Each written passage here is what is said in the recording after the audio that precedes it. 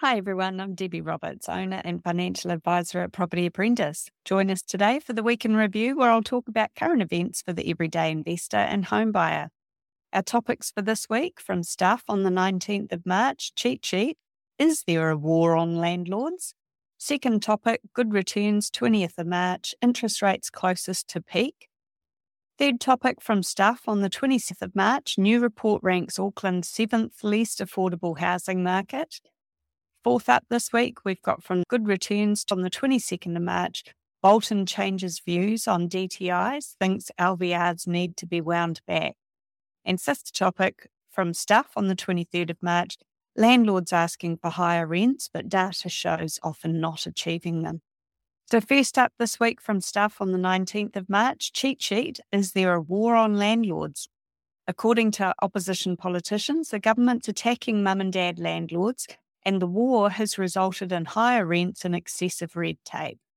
Politicians and landlord groups have made similar claims regularly since Labor took office in 2017. National and ACT have increased their claims as the election season approaches. Is there any truth to it? Here's a breakdown of new regulations for landlords. Tax policy changes. This includes extending the Bright Line test, which taxes profits from the sale of an investment property to 10 years, and removing the ability to deduct mortgage interest on rental properties from taxes.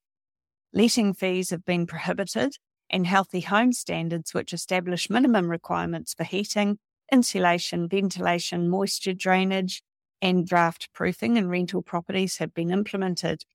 Tenancy laws have been revised, which includes prohibiting no-cause terminations, limiting rent hikes to once a year, and allowing tenants to make minor changes to their rental, such as earthquake or baby proofing.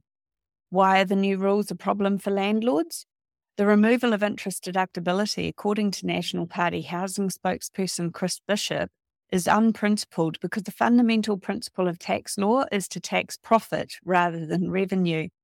It raises rents and puts a strain on the state house waiting list and emergency housing, he claims, making it a tenant's tax. The rental market is very unfavourable for landlords, according to ACT Deputy Leader Brooke Van Gelden, as a result of these tenancy law reforms. Because it's more difficult to evict problematic tenants after eliminating no-cause terminations, she believes that landlords are reluctant to rent to marginal tenants. What does the government say? According to Megan Woods, Minister of Housing, the tax changes are intended to encourage new construction and restore the balance in favour of first home buyers. Proof of this is the upswing in the construction of new homes and the government investing in pipes and roads, which allow for more housing. According to her, the government is dedicated to resolving the housing crisis by increasing supply, including rental homes. That's why it's exempting build-to-rent developments from the interest deductibility changes. She added that changes to the tenancy law make renting fairer for tenants. Do landlords feel attacked? Serena Gibbon, General Manager of the Auckland Property Investors Association, says that while targeting landlords is appropriate in some cases, such as the healthy home standards, it's not in others, such as the interest deductibility limitation. It's not only adverse policies that upset landlords, it's also alienating and disregarding landlords' experience, perspectives, and expertise. It's unnecessary to pit landlords against tenants. What do tenants think? Geordie Rogers, President of Renters United, believes that the government's changes are just for landlords. Most of the changes target irresponsible landlords and those who are only interested in boarding houses, he says. Rogers thinks landlords need to give a reason to kick tenants out. The changes help tenants gain their security of tenure. Will opposition change anything? If elected to lead the government later this year, both the National and ACT parties would repeal the new rental properties interest deductibility rules. National would reduce the duration of the Bright Line test to 2 years, whereas ACT would eliminate it. Van Velden said ACT would reinstate landlords' ability to terminate tenancies without cause. One more change that I think would be helpful for the government or in opposition to consider is the removal of ring fencing of tax losses, because that puts another barrier in place for landlords who want to provide rental accommodation to the general public. And considering that private landlords provide about 85% of all of the rental accommodation in New Zealand, I think anything that can help that when we're in the middle of a rent crisis should be encouraged. Second topic for this week in review from Good Returns on the 20th of March, interest rates closest to the peak. ASB's cut its rates by 10 and 15 basis points, bringing the one-year rate down to 6.64%, that's down 0.2%, the 18-month rate down to 6.64%, which is down 0.15%, and the two-year term down to 6.69%, that's down 0.2%. All of those are higher than its main competitors. With the mortgage market in a slump and January house sales at their lowest in 40 years, the move's unlikely to make much of a difference. Interest rates are expected to rise slightly this year, according to CoreLogic research head Nick Goodall, though they are closer to the peak than the trough. Economist Tony Alexander agrees with Goodall's forecast, saying that fixed rates have peaked, but they'll not decline rapidly. Despite speculation, he thinks interest rates will not fall by 2% in the next 12 months. Looking back at previous periods of monetary policy tightening in New Zealand, there have been periods of remarkable growth as well as periods of sharp decline. During the 1997 to 98 Asian financial crisis, interest rates rose and then fell by about 5% in as little as 6 months. And the same thing happened again in about 13 months during the 2008-2009 global financial crisis. For Alexander, it's unlikely that something like the GFC is going to happen. A key indication is that people are starting to pull away from the belief that 8% interest rates are going to become reality. According to Goodall, the industry is probably over the bulk of people having to take the largest increase in their mortgage payments. Many borrowers were concerned when their mortgage rates rose from the mid 2% to the mid 6% range in the middle of last year. They adjusted their spending and are now favouring the one-year rate. And when they roll that off next year, the increase in interest payments will be less dramatic, said Goodall. He observed that there's been no increase in banks' non-performing loans, nor has there been an increase in people switching to interest-only payments because they're unable to meet their mortgage payments. If you'd like to learn more about investing in property, join me at one of our free events, How to Succeed with Property Investing in 2023. I'll discuss strategies for successful investing from my perspective as a financial advisor, and these events are available live online or in person. Check out propertyapprentice.co.nz for upcoming dates and register today. We don't sell property, so it's all about increasing your knowledge to reduce your risk. If you'd like to find out more about how we can help you to reach your financial goals, you can either attend one of our free events, because I also talk about this towards the end of the session, or you can book a no-obligation phone call or meeting with my husband, Paul Roberts, via the website too. Third topic for this week in review from Stuff on the 26th of March, new report ranks Auckland's 7th least affordable housing market. The annual Demographia International Housing Affordability Report calculates affordability by dividing the median house price by the median household income.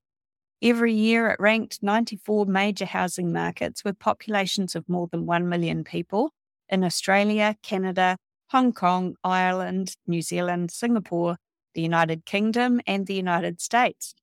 It found Auckland to be the 7th least affordable housing market in the world, despite a year of falling prices.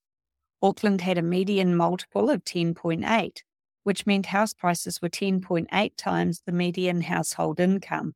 That was an improvement from last year when the price-to-income ratio was 11, and Auckland's median price had fallen 15.2% year on year to $1 million in February, according to the most recent Real Estate Institute figures. However, the report noted that the price-to-income ratio had risen by the equivalent of 2 years in median household income since the beginning of the pandemic in 2019.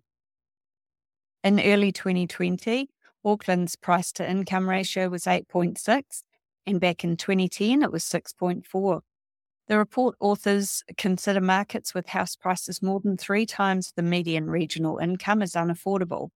Prices that are more than 5 times higher are considered severely unaffordable, and Auckland is in that category. Of the 94 markets ranked, Hong Kong remained the most unaffordable market in the world with a median multiple of 18.8. Sydney was the second least affordable market. Following this was Honolulu, Hawaii. The most affordable markets were all in the United States. However, ACT Deputy Leader Brooke Van Velden stated that interest rates were lower in Sydney, Vancouver, Honolulu, San Jose and Los Angeles compared to Auckland. That means that Kiwis carry both the burden of high prices and interest rates. CoreLogic's chief property economist Calvin Davidson said that relief might come over the next 3 to 6 months if mortgage rates flatten, wages rise and house prices continue to fall. Fourth topic for this week in review from Good Returns on the 22nd of March, Bolton changes views on DTIs and thinks LVRs need to be wound back. In an interview, John Bolton, a veteran mortgage broker, believes that debt-to-income ratios or DTI ratios for lending control aren't such a bad thing. He also agrees that loan-to-value limits should be gradually reduced. The Reserve Bank's currently working on DTIs and hopes to have them ready by next year in case they're needed to curb any future surge in house prices. They would join LVRs in the bank's anti-inflation toolkit. The recent drop in house prices has taken some of the sting out of the DTI program, but after previously opposing it, Bolton now sees merit in it. He claims that DTIs are a constant measure that ignores fluctuating interest rates and is thus better suited to the fact that real estate purchases are long-term investments. According to Bolton, a DTI regime would smooth over the rise and fall of interest rates, as well as stress testing levels. They may also spare themselves the agony of dealing with a stress test rate that's risen to between 8.5% and 9% in response to actual mortgages reaching a 6.95% median for 2-year fixed loans. Bolton also mentioned that LVRs were appropriate when house prices were too high, but they're now reaching the end of their usefulness. They were appropriate when house prices were too high. Bolton believes that while the LVR restrictions should be lifted for first-time buyers, they should be retained for property investors. Fifth topic for this week in review from Stuff on the 23rd of March, landlords asking for higher rents, but data shows that they're often not achieving them. Landlords are demanding record high rents, but rental price data shows that the actual amounts tenants are paying are mostly flat or even declining in some parts of the country. TradeMe released data indicating that the median rents landlords were asking for had surpassed $600 a week for the first time. However, based on data on actual rents paid, CoreLogic reported that landlords had lost the upper hand and that rents were flat or even falling. The disconnect between landlords' wants and what they appear to achieve is most notable in Auckland and Wellington. The rental price landlords were asking in Wellington broke records in February, according to TradeMe, at $695 per week. Meanwhile, the online marketplace reported that advertised rents in central Auckland reached a new high of $620 a week. CoreLogic discovered that rents were falling in Auckland, where they were $583 per week, which is down 0.8% year on year, and in Wellington, where they were $595 per week, down 3.7% year on year. However, rents were not all moving in the same direction. Rents in Hamilton had risen 4% year on year to $466 per week, while in Tauranga they'd risen to close to 8%, or $614. And in Christchurch, they'd risen to $493. CoreLogic noted that mortgaged investor participation was weak in the current market. According to TradeMe Property Sales Director Gavin Lloyd, rent growth usually accelerates during the summer months. TradeMe initially claimed that rental prices had reached all-time highs before clarifying that the insights were in fact related to the amounts that landlords were asking for. Property Apprentice's free events cater to the changing needs of first home buyers and investors all over New Zealand. Join me for our upcoming event, How to Succeed with Property Investing in 2023.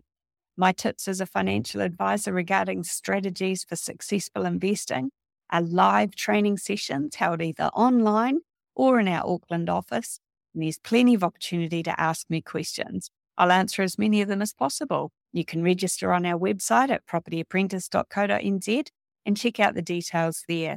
If you'd like to have a no-obligation meeting with my husband Paul to see how we could help you, you can also book a meeting or phone call with him via our website.